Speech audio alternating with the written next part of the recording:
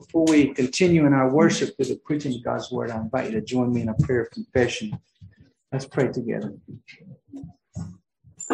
Gracious Father, again, we thank you for the privilege to gather. You call your people to assemble ourselves. Thank you for this morning's study on our corporate gathering and your sweet and sovereign mandate upon our lives in that regard. We are very much groomed in a individualistic culture, self-aggrandizing culture, a culture of selfishness and pride, and we are prone to wander. So we thank you for the soothing balm of your word and all these particular matters, and help us to be thankful that you gather us, you command us together for our good and for our nurturing of one another and for our worship and corporate praise of you, our holy God. We ask that you would continue as you have promised, and we ask really with the hearts of thanksgiving, knowing that you are a God who keeps your promises. But we ask as an offer of praise in every sense of the word, that you would fill our hearts more and more so with your worth. Mend us where our ways have been soiled by sin and the temptation of this world, and restore that intimacy that our sin breaks, that fellowship that our sin breaks with you, that the intimacy that is removed.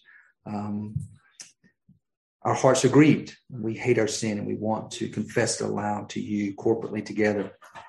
Make us more mindful of our sin and more diligent in pursuing righteousness, knowing that it brings sweeter fellowship with you. We desire this. This is our heart's desire. Hear our cry.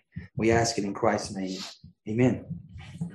This morning we'll be picking up in Acts chapter 24.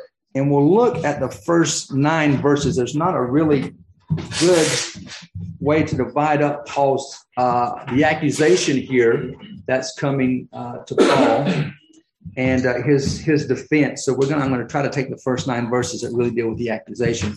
But the title of this morning's message is simply Paul before Felix. So in context here, we'll find Paul now going on trial before Governor Felix. So that's where we'll be in context. And we'll talk a little bit about how that has transpired and leading up to that. But let's just look through the first 9 verses and read through them together. Then we'll try to set the context here and look at the accusation this morning and maybe a couple of sub-points off of the accusation brought against Paul there before Felix. So if you will, look with me through the beginning in chapter 24, and we'll read through the first 9 verses.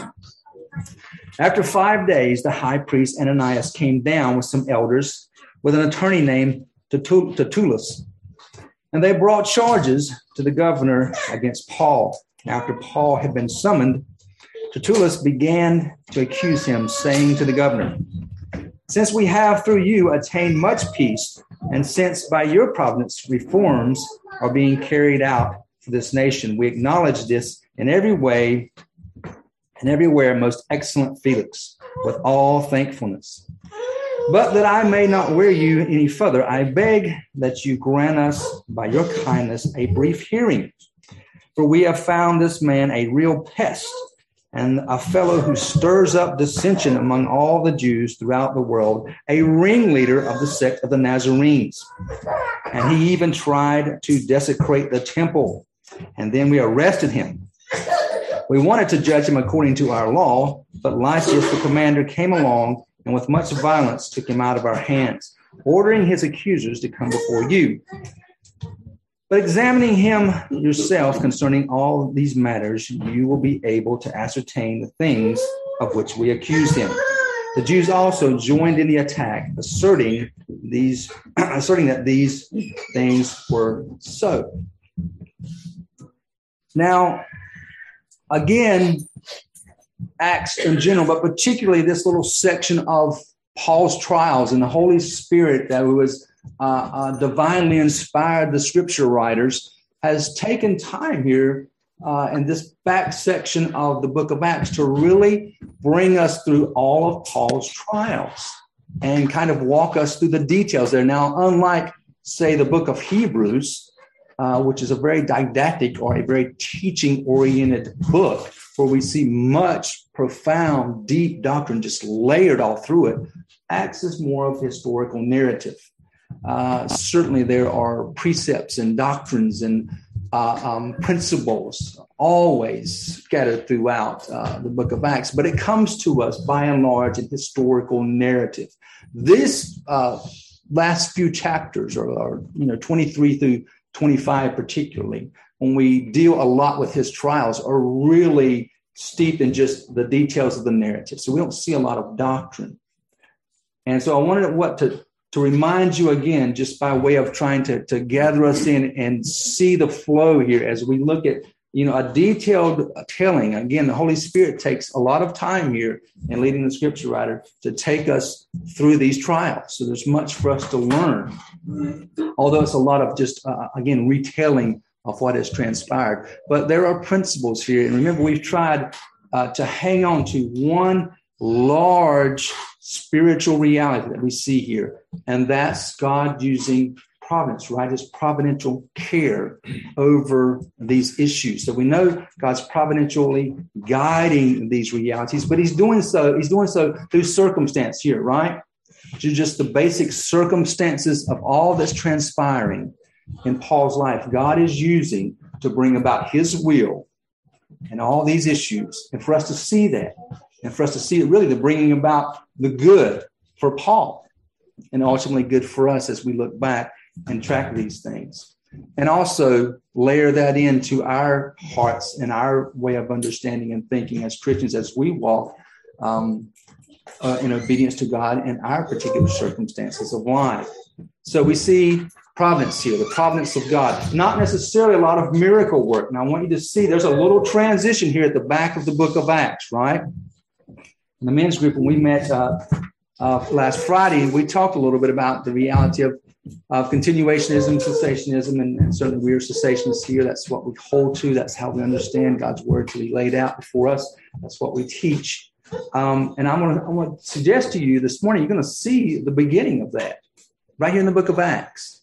The early part of Acts, we saw miracle after miracle, right? I mean, obvious, overt miracles in the life of Paul.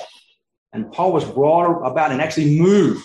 You think about the earthquake and Paul's chains being broken off miraculously there in the door, broken open at a specific way in a specific time, and this miraculous intervention by God to free Paul. And here we find Paul being moved in transition, but it's by much different means.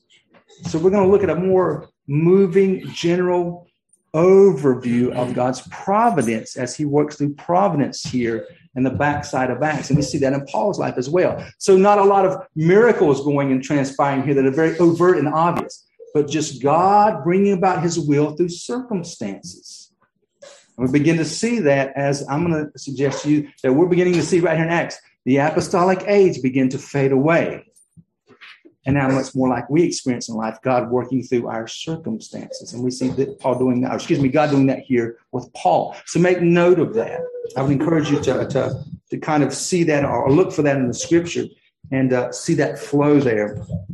Now, certainly, I will say this. I believe that God works miracles today fully. And this is why I say that. I believe that every genuine salvation brought about by God's sovereign work in the life of fallen sinners all over this planet is an actual miracle. So I fully believe that. So we see that, but we don't see the overt working of miracles continuously throughout various aspects and various degrees of life like we would in the apostolic age.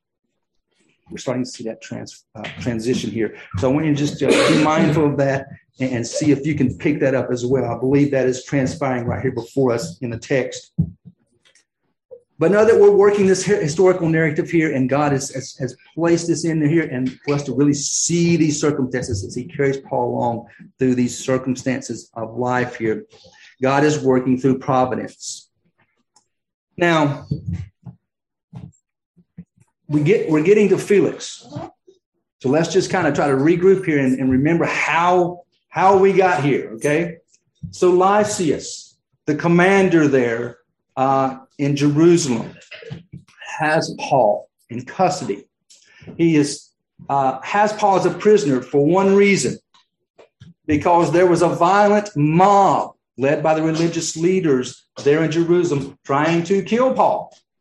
Why? There were false accusations against Paul brought about by Jewish leaders from Asia Minor. Surely we believe them most likely to be the leaders there in Ephesus. Paul spent much time there, had a very fruitful ministry. Many Jewish people came to Christ there, and the leaders were fervently opposed to him, and they had tracked him down and followed him. So they've made these false accusations against Paul, saying that he has brought a Gentile into the temple, past the Gentile grounds in the outer courts into the temple, which is forbidden by Jewish law. And by the way, and I'll mention this a little later, but just hold this up front. By the way, the Romans recognize this Jewish law, and also to keep order and try to prevent chaos and riots and uprisings within the Jewish community, Rome would also make a law that would forbid or honor the Jewish law and forbid Gentiles from entering into the beyond the court of Gentiles into the temple. And if they did,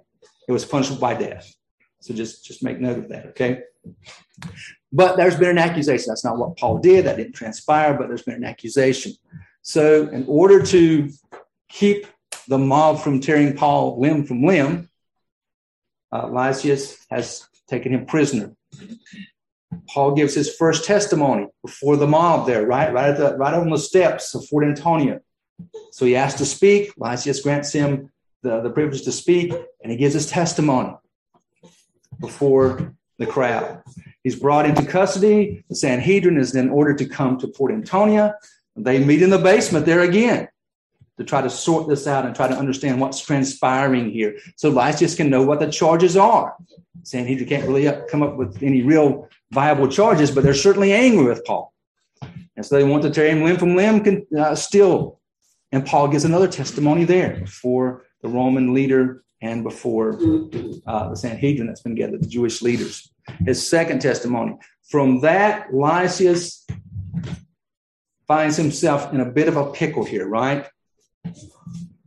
He can't find anything to charge Paul with in terms of Roman law. Paul has committed no crime. He's found out in the meantime that Paul's a Roman citizen, remember?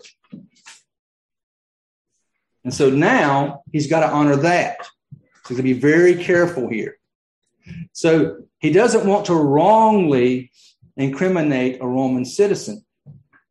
He certainly doesn't want to to have a Roman citizen put to death, and that be laid at his feet, and then he may be charged for wrongful death. But at the same time, he's living in a volatile age there in Jerusalem, and there is uprising after uprising. I mean, Jerusalem is in turmoil. So he wants to pacify and appease the Jews, particularly the Jewish leaders. So he's in a bit of a pull here. So what does he do? Well, being the crafty commander he does, he's going to pass the buck. He's going to pass the buck. So he says, look, I got to get Paul out of here as quick as I can, get this off my plate, and get it on up the chain to somebody else. So late at night, he moves Paul out under heavy guard, 470 soldiers. Move Paul out halfway down to Caesarea, where Felix is staying, where Governor Felix is staying. And then he brings a lot of his troops back, that only for the purpose, if something arises during Jerusalem, something is found out about this, then they're going to be there to squelch the uprising. This is a tense time. So he leaves a few of his soldiers with him when they make it halfway down, and then they take Paul all the way into Caesarea. So that's where we find Paul now. And now he's laid at the feet of Felix. Lysias is kind of like this, back up at Fort Antonia. It's like, whoo, man, got rid of that one. So we're going to lay that at Felix's feet, and we'll see that Felix is going to try to pull the same trick himself. So that's what brings us to this point. And he's ordered now, Lysias has ordered the Sanhedrin to go down to Caesarea and to make their case, and for Felix to judge. Okay, so they've arrived. It's been 5 days. And by the way, in those 5 days, so Paul rode down on a mount from Jerusalem, so he didn't have to walk. And now he's staying in the castle, right, the Praetorium, Herod's old castle that he built for himself. So he's kind of living in luxury. So he's waited there 5 days. As a matter of fact, he'll be there for 2 years, waiting ultimately to see Festus, who will replace Felix. But we'll get there in time. So he'll be there for 2 years. So Paul's kind of got a plush little place to stay. He's been beaten, battered around, and God's just giving him a little reprieve here, just a little kindness of God's providence. He's staying in this plush place. Still, the times are tense. Certainly, Paul's mind is spinning. There's uncertainty as far as what's going to happen, but he knows one thing, right? He's going to go to Rome. So that's settled in his heart. The Lord has met with him and encouraged him. So look, your time is not up. You're going to go to Rome, and you're going again to preach before more Gentiles, and you're going to preach before kings. And so he's encouraged, and now he's just giving him a little reprieve, and he's staying in a plush place. Kind of like, driving all the way back from Gastonia after kind of a little bit of a stressful day, and you get cake pops with all your brothers and sisters. I know, I'm sorry, I'm obsessed with that. I can't let that go. God does that sometimes. You just get that little, So that's what Paul is. He's hanging out in a really kind of plush place here, but still times are tense. So the Sanhedrin arrives. It's been 5 days. They arise, and look with me there in the beginning of verse 1. I just want you to see the accusation here. So we'll look at the accusation in verses 1 through 9, and I'm going to try to hang some principles on this, some application for us as we think about Paul in this situation. We're not going to get to his defense. We'll see that, Lord willing, later. But I want you to see Paul's innocence. This man's life is blameless. That's going to set up all the accusation. The accusation is false. There's one reason. Man, if they could hang anything on Paul, they would have done it, right? This guy's trouble for them. Trouble with a capital T. If they had anything on him, man, they would have got in there and they would have just laid it out and just hammered that thing. But there's nothing on this guy. So we're looking at bogus, false accusations that are easily dispelled. If anybody's concerned here. And there's one reason for that. Paul is blameless, and that speaks volumes to us as Christians, how we live our lives. And how we live our lives consistently when it's going good and when people are mistreating us, because Paul is being mistreated. And Scripture is full of warnings for us that as Christians, by and large, it doesn't mean everywhere, all the times, all Christians in every situation. It's not this overwhelming, one rushing volume of reality for every Christian. But through your Christian walk, you are going to, by and large, experience mistreatment just because you're a Christian. People are going to mistreat you. They're going to make false accusations towards you just because you share the gospel of Christ, just because you claim it to be exclusively true, objectively true, binding on not only you, but them. So it's coming. Certainly, if we've been, those of us here that have been Christians for any point of, any time in our life, a number of years now, thanks be to God, we know this. There may be some ebb and flow with that, but it's always there. It's always coming. And our blameless lives before these accusations, because it's a grand opportunity for us to just fly off into the flesh. Well, how dare them? I want you to learn from Paul here. He never does that. Never. He is blameless. And these false accusations just drip off of this guy time and time again because of one thing. He's blameless. I want you to hold on to that.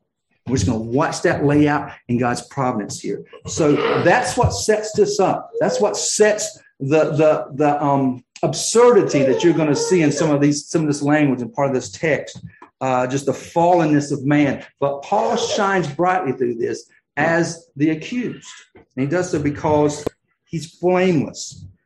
So hold that in your minds, and then we'll look at some of the accusations. But Ananias comes down with some of the elders. Ananias, the high priest, and some of the elders come down. They have an attorney with them, so they bring a lawyer with them. His name is Tertullus. Now, that's a Greek name, or excuse me, a Roman name, but he's probably a Jewish fellow. And he is a very slick, professional orator. That's what he is. Scholars will say that he's steeped in Latin, and when we see his language translated, what he speaks to Felix here, just the nature of it looks like it's Latin translated into Greek. So he's kind of a high scholar, and he's a very slick talker. Okay, so he's going to come down. He's going to make the case. They've hired kind of he's a professional, hitman. This guy's going to come down and make the case against Paul. He's convincing. He's what you might think of as one of those great trial lawyers. And he finds just the right guy to make his case to, because unlike Paul,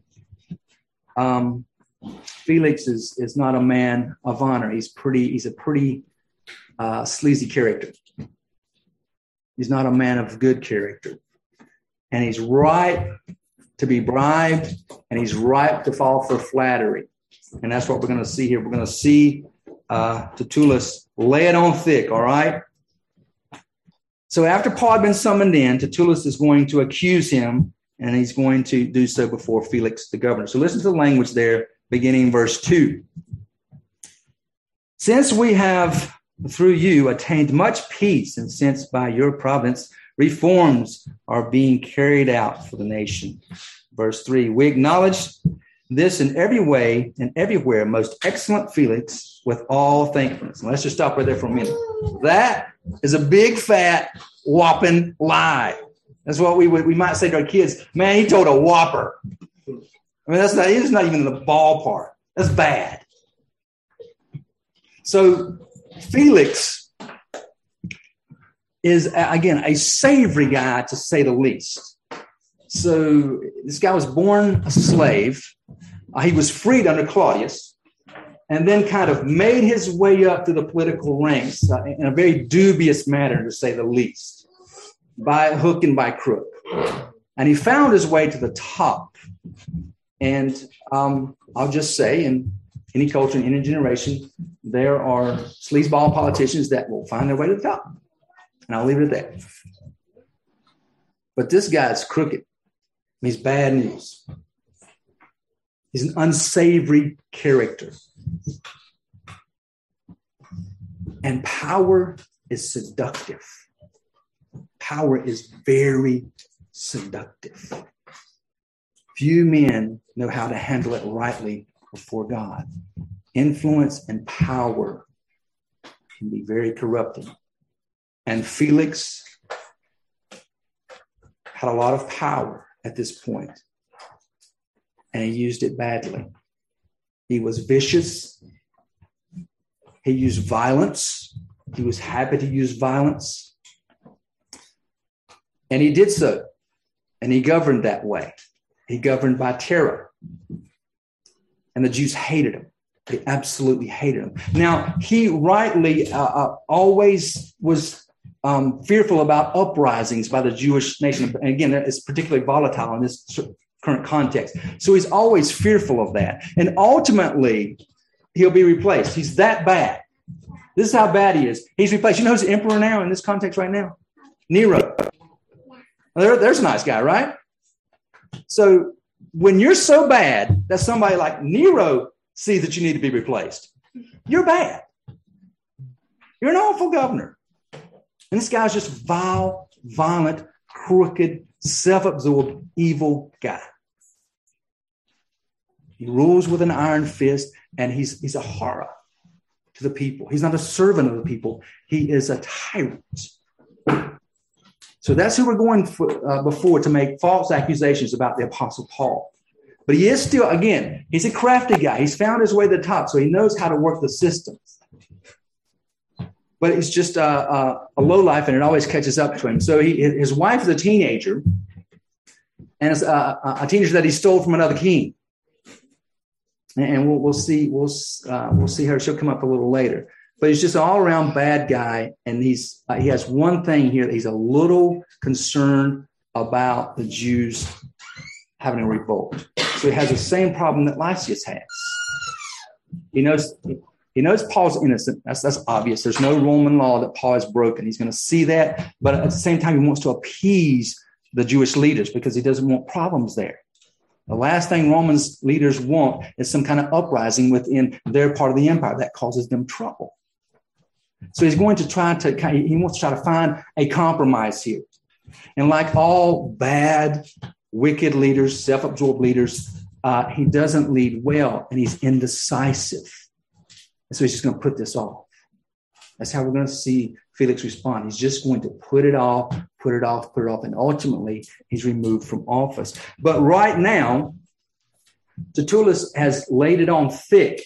And do you think Felix, we don't see it overtly in the text, but do you think Felix likes this? Do you think he's fallen for it? He knows it's a lie, right?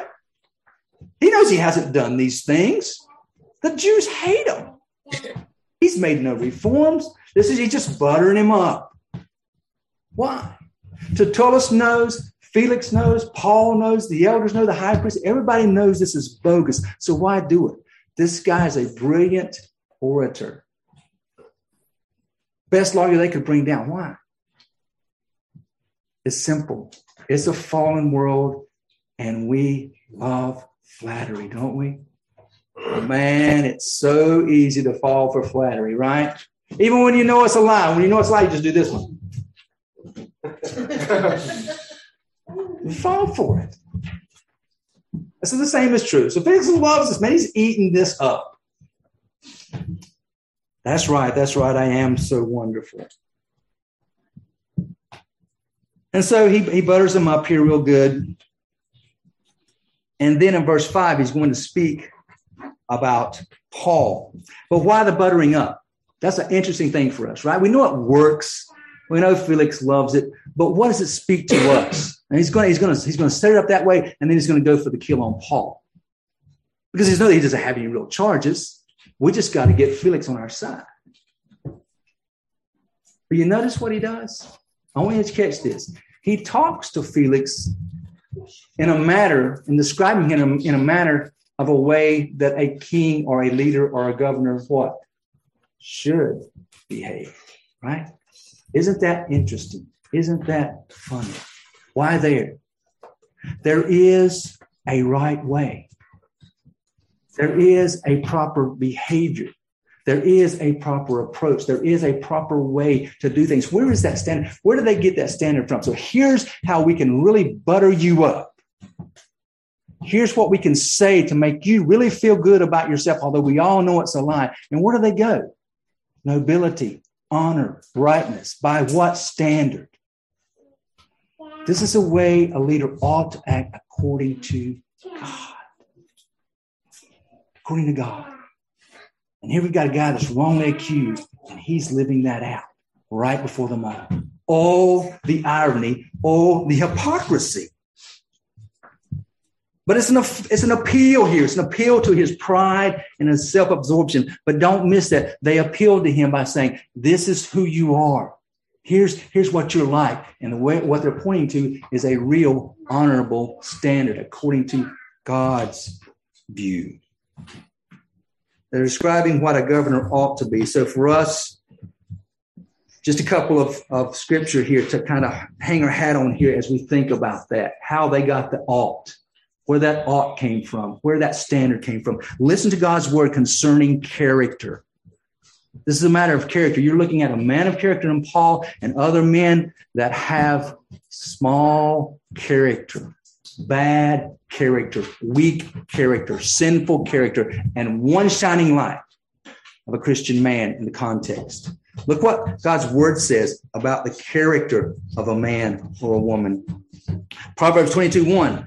A good name is to be more desired than great wealth. Amen. Somebody. Favor is better than silver and gold. And by favor, we mean a noble life that is favorable to those around you, a selfless life, really. You have favor with the people. That's not that you're bought off or bribed or they're willing to accept a wrongful flattery. It's that you have good character. That's what gives you favor with people. And it's more honorable than wealth, and it's better than silver and gold. 1 Peter 2:15. For such is the will of God, that by doing right, you may silence the ignorance of foolish men. That's exactly what we see here. These men will be silenced. Felix falls silent for 2 years until he's removed because he cannot make himself, he cannot put himself in that decision to expose himself. So he just puts it off and puts it off and puts it off and puts it off. And he's finally removed. Your good character will silence the ignorance of foolish men. Know that. It may not seem like that. I understand in our circumstance. It didn't seem like that to Paul here. That's exactly what God's word tells us. Character silences the foolishness of men. But what's Paul accused of here? Well, let's look at it. They're going to go on and kind of spell it out.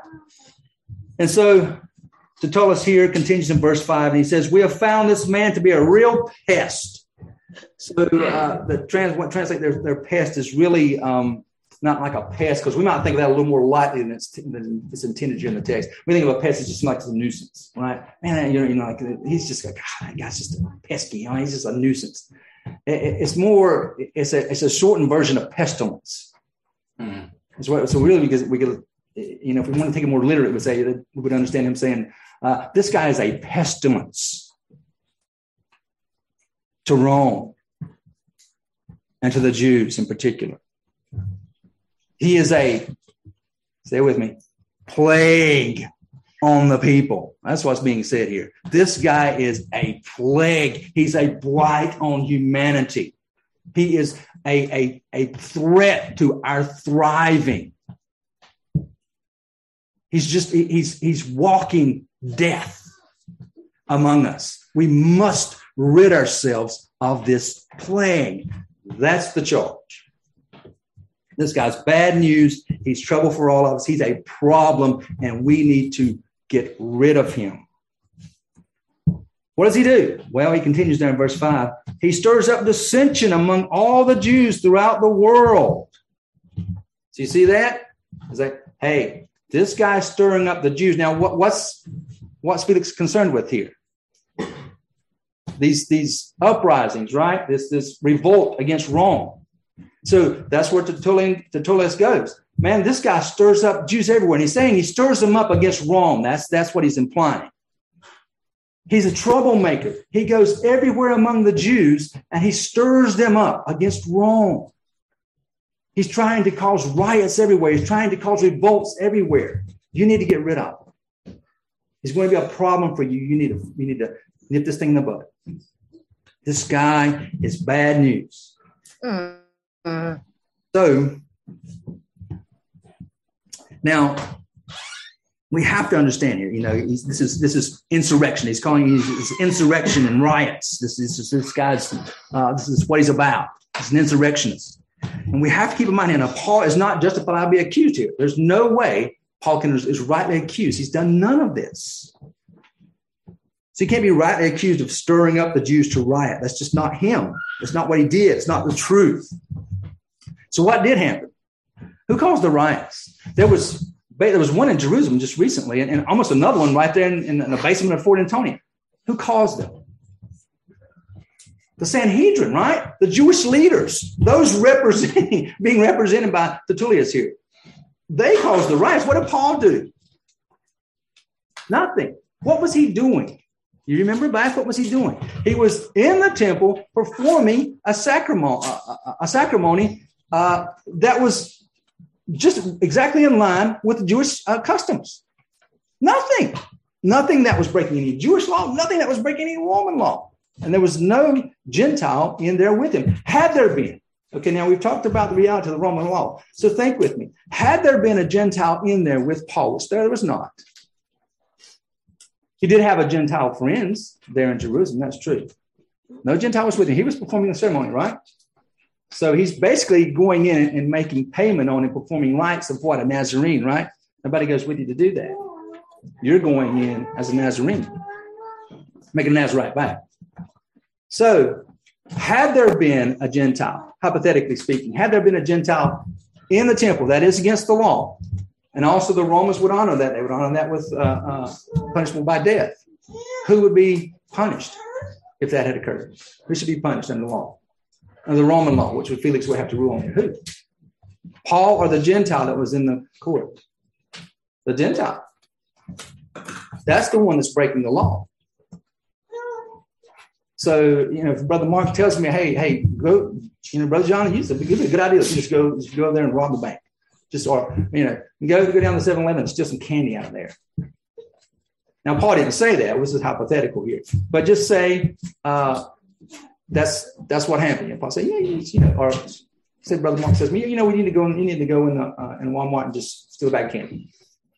But I'm the one that goes in Walmart and steals a bag of candy. What am I going to steal? Bag of coffee? No, he said cake pops. Oh, yeah. Oh, yeah. That's too tempting. Don't go there. Who's going to get charged for the crime? I'm the one doing it. So in this sense, Gentiles are forbidden. I don't know if that's an illustration that equates for you, but I hope so. Gentiles are forbidden from being in the temple beyond the Gentile grounds. So if a Gentile is caught in whatever the context, again, had nothing to do with this. No one was in there. But were one, which is what they're saying here. Were that to be true, the Gentile is then guilty of the crime, and the Gentile is to be punished by death. Nothing. The conspiracy doesn't matter. There's no conspirators here at all.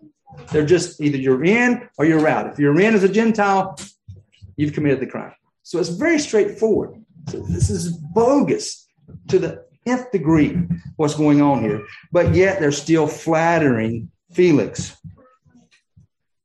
So that's the accusation. Now, in fact, the Jewish leaders are the ones stirring all this up. They're causing the riots.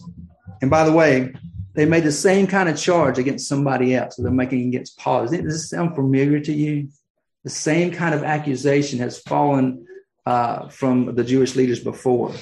Christ. Yes, you remember Christ before Pilate? It's the same old song. Nothing new under the sun here. Nothing new under the sun.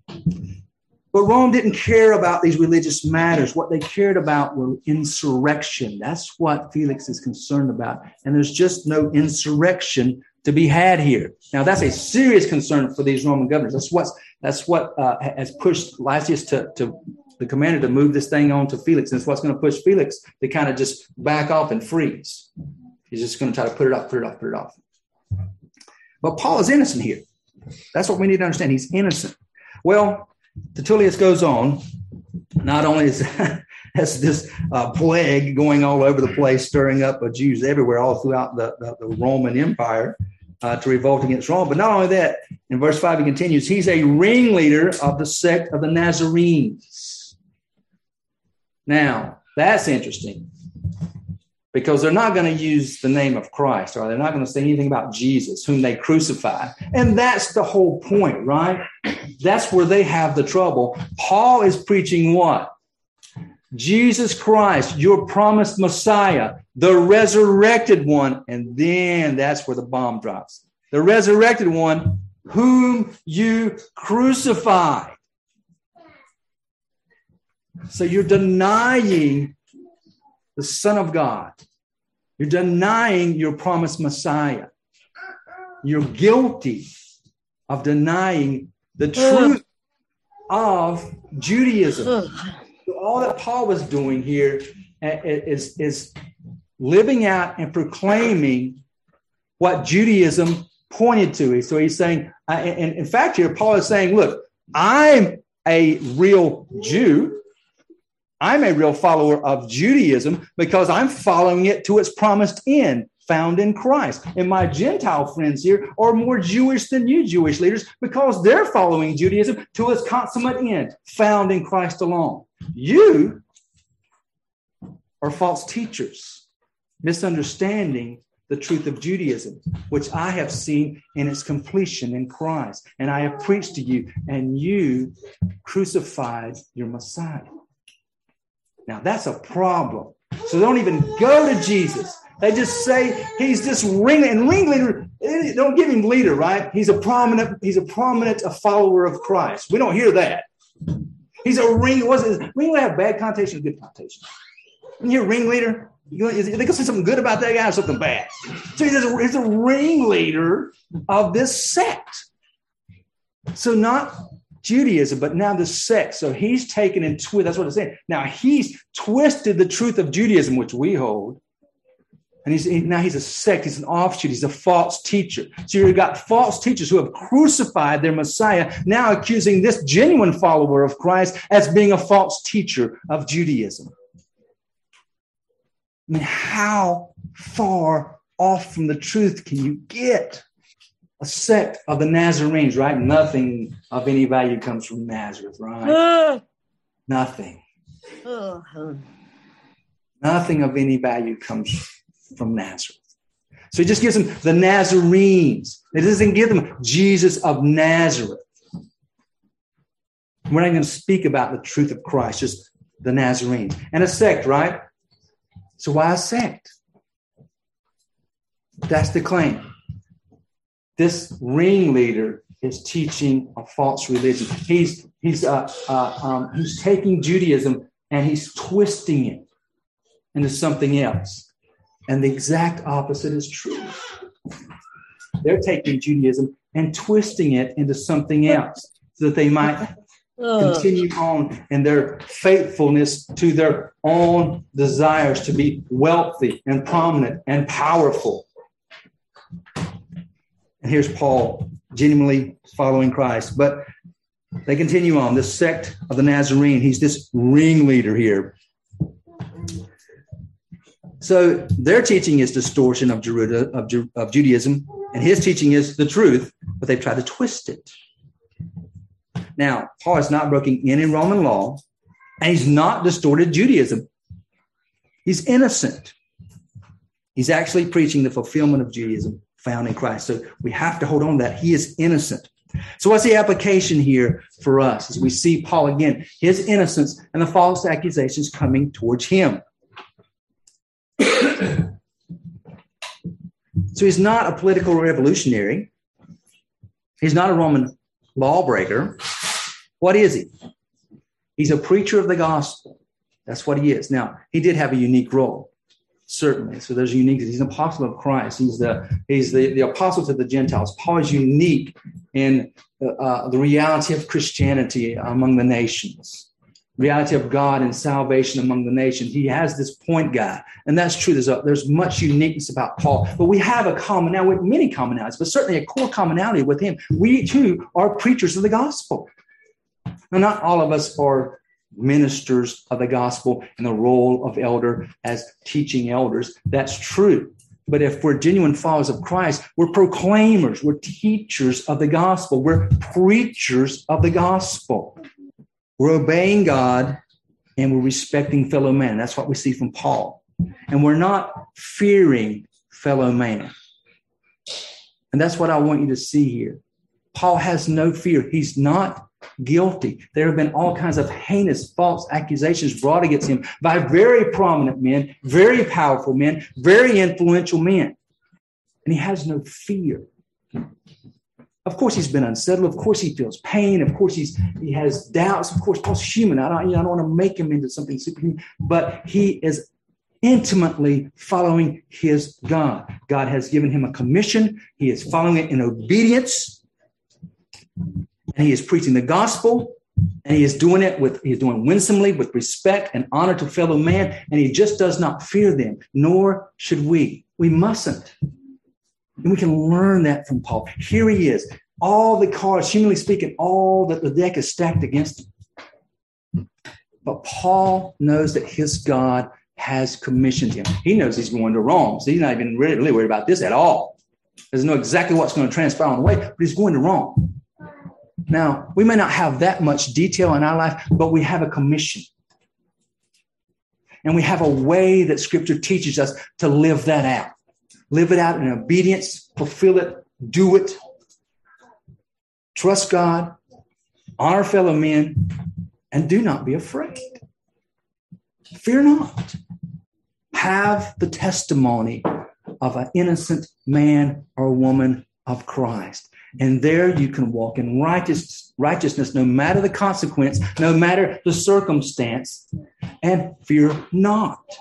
So Paul had that. He had a testimony of an innocent man. And that gives us that encouragement. You know, sometimes our hearts wane. Sometimes we have doubt. Sometimes we do fear. We know not to fear, but sometimes we do in a given circumstance. But the blamelessness of your life will rise up and be a means through which God will give you great courage in such times. Don't sleep on the reality of your blameless life. Pursue that as a Christian. That's Paul's ace in the hole here. That gives him courage. He's blameless. Strive to live that way. Pray to live that way. Matthew 5:11 and 12. Look, it's coming. Okay? Face it with a blameless life, no matter about the false accusations. Christians throughout all time are going to have false accusations brought against them. Face them fearlessly and face them blamelessly, and let God take care of the circumstances. In other words, I don't want to make it too formal, but maybe I could use this language. And it's not mine. It doesn't originate with me. It's been said before. But concentrate on your duty. Sometimes duty in our culture, that seems like a bad word, but it's not. We have a duty before God. We have a duty before one another. Our standard is Scripture. So concentrate on your duty and leave the circumstances and the consequences to God. That's what Paul's good at, and we can learn from him here. Listen to Matthew 5:11 again. Let me bring you back to Matthew 5:11. This is just true of us as Christians. Blessed are you when people insult you and persecute you. Did you get that? Now, that's counterintuitive to our flesh. That's exactly what Scripture tells us. You're blessed when the false accusations come, when the persecution comes, when the insults come. Blessed are you when you're mistreated for being a Christian. And when the person comes to you and falsely say all kinds of evil against you because of me. Now, there's the key right there. When you're lied about, when you're mistreated, when you're persecuted, when you're falsely accused, and all kinds of evil is brought against you because of Christ, then you're blessed. Wow. That is so counterintuitive. It's hard to get that out of our mouths, isn't it? It's exactly what Scripture teaches us. You are blessed when that is true of you. You are blessed.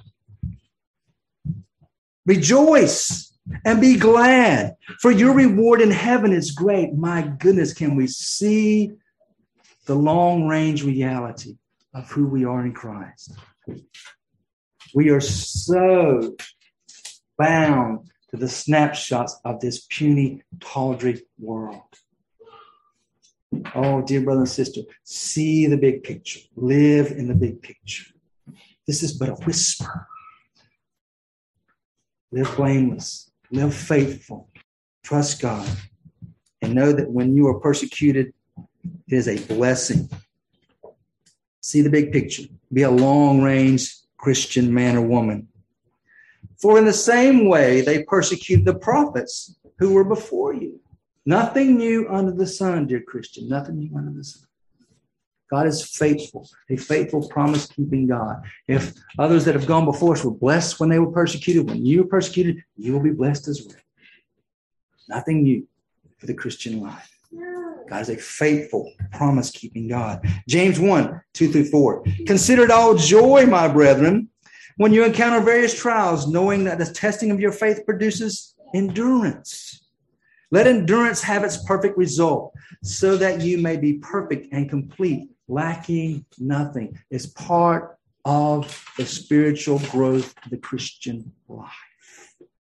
It is good for our spiritual well-being. It's good for us. So Paul again here is accused of violating Jewish law.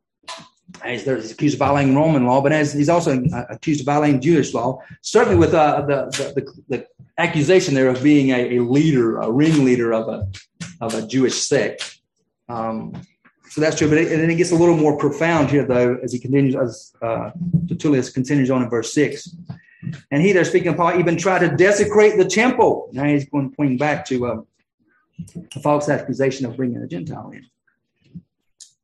But then we arrested him. Now, did that happen? That's a lie right there, isn't it? Did they arrest him? No, what'd they do? They tried to kill him, right? That's not an arrest. So, a mob attack is not an arrest. That's an assault. So they didn't arrest him at all. Who arrested him? Yes. The commander arrested him, right? Why? Why did he arrest him? To save his life from the mob of the Jewish leaders led by the Jews that was trying to kill him. So it's just bogus. Look, this stuff will happen to you. The accusations will be absurd. Your job is to be faithful and trust the Lord. So here we go. And so let me just try to say this without bogging us down too much here. If you have New American Standard, this is going to be in brackets. Does anybody, some Bibles may not have this in brackets, beginning and halfway through second sentence of verse 6, going down through first sentence of verse 8. That's bracketed. Some of your Bibles, it may be, some it may not be. Depends on what version you have. It's bracketed because that's in the New American Standard, saying basically that's some of the best, some of the oldest and the most widely spread text. Don't have this. This one's close because a lot do.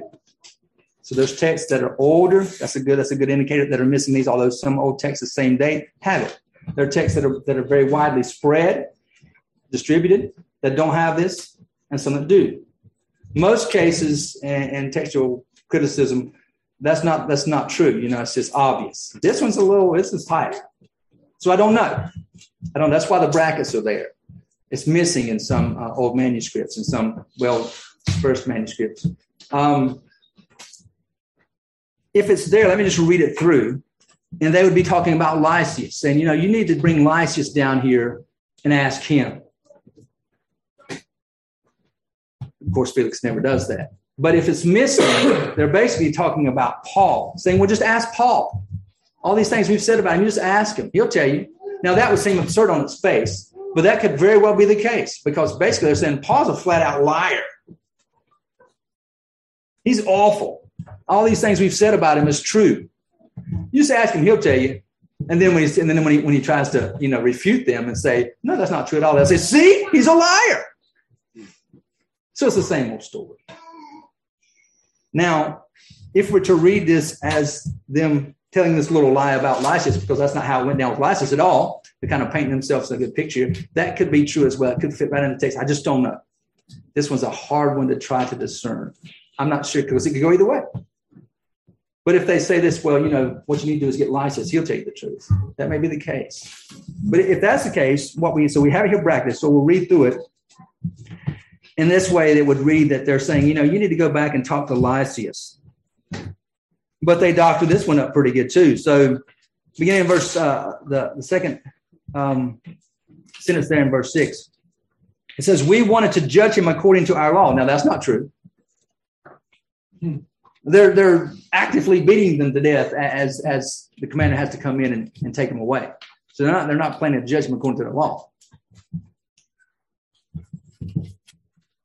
But verse 7, Lysias, the commander, came along and with much violence took him out of our hands. So they're saying there he wrongfully took them out of our hands according to our law. So they may be well using this. This could fit right in the text easily. So it could be the case. I just don't know here. But they say, so you need to get Lysias down here and reprimand him and then turn Paul back over to us to judge under our laws, which they would kill him. So that may be the case they're making here. But in order to accuse him, to come before you, by examining him yourself concerning all these matters, you will be able to discern the things of which we accuse him. So he's saying there, bring Lysias down. Again, historically looking back, we know Felix never did. He didn't do anything. So a little tricky part there. I don't know exactly which way could be the case. They could both work. So it's put in with the brackets just to let you know. And here they're saying that's it doesn't show up in a lot of manuscripts. But verse 9 continues on and says, the Jews also, those with him that have come down with him, also joined in the attack, asserting that these things were so. So nonetheless, they continue on with their false accusations. So Paul's accused of violating Jewish law here as well. So Roman law and Jewish law. And of course, remember, Rome enforced the law of Gentiles going to the temple. So it's a bogus charge on Paul either way. That was enforced by Roman law, and they would have taken that up with the Gentile himself.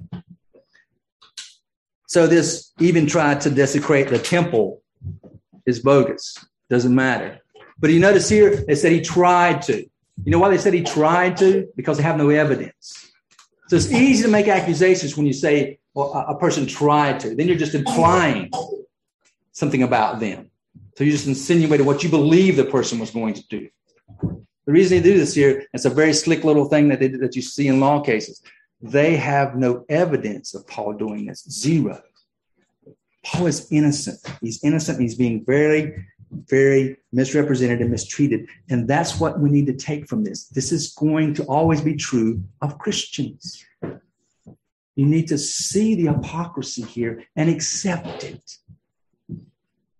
You couldn't get a more trumped up circumstance here. And it's not unique to Paul. Paul's a unique Christian, but this reality is not unique to Paul. This reality is true of all Christians. And that's what we learn from this text.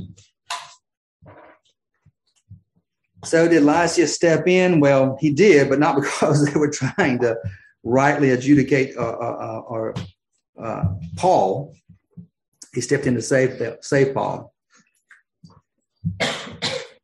And so when we think about application here in these last few verses of this accusation against Paul, this false accusation, despite all of it, despite all the falsehood, all the false accusations, Paul is, again, blameless.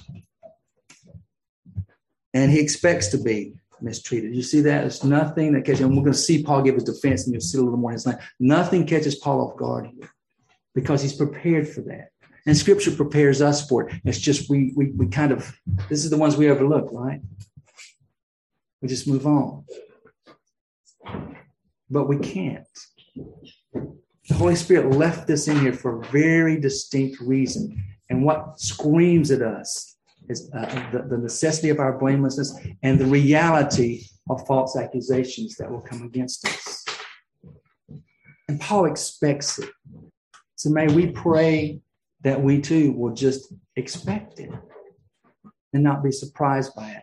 When we're surprised by it, that's when we cower from it. And that's when our testimony can be compromised and we can wither. We're certainly capable of it. It's not our strength, but we recognize these truths in Scripture so that we can beg God to give us strength in these same kind of circumstances that He promises to us in His Word will be true for us as well. So like Paul expect false accusations. Expect them to be boldly boasted against you just because you're a follower of Christ. And let me encourage you there as you do expect it. 2 Timothy 3, verse 12. Indeed, all who desire to live godly in Christ Jesus will be persecuted. The context of 1 Timothy is not all y'all there in 1 Timothy. It's all Christians everywhere in every corner of the earth. That's the big all y'all. All y'all. 1 Peter 3:14. But even if you should suffer for the sake of righteousness, you are blessed. Remember that. Sound familiar? You are blessed. And do not fear their intimidation, and do not be troubled. Amen. Let your heart not be troubled. Dear brothers and sisters, let your heart not be troubled. Pray for a blameless Christian life and a faithful Christian witness, and expect to be falsely accused. Expect to be persecuted. Expect to be mistreated. And that is a blessing. And carry the gospel faithfully. Let's pray. Gracious Father, we thank you for our time here. We thank you for these few verses of Paul's of the accusation against Paul, your man who is blameless. And we ask too that you would give us strength and oversee our lives and our circumstances in such a way that we and attend to our hearts and in such a way that we know that it is you. You are bringing about our circumstances. You are providentially working out the circumstances of our lives for your glory and for our spiritual good, our spiritual health. But we have accountability to you and one another in the midst of all of our circumstances that sift to us through your sovereign hand, and we ask for strength. Oh, how frail we are. Oh, how weak and prone we are to wander. How frightened we can be at the least little peep. You must stand us up. You must strengthen us and grant us faithfulness to trust you, to see the false accusations as blessings, and to have the courage to stand. It must come from you. We lay ourselves before you and ask for strength to have blameless lives and fruitful stances before wrong persecution and wrong accusations, that you would give us boldness and you would give us courage and you would give us strength to stand. We ask these things in Christ's name, for our stance is a stance for your name's sake. And we ask that you would help us to stand well. In Christ's name, amen.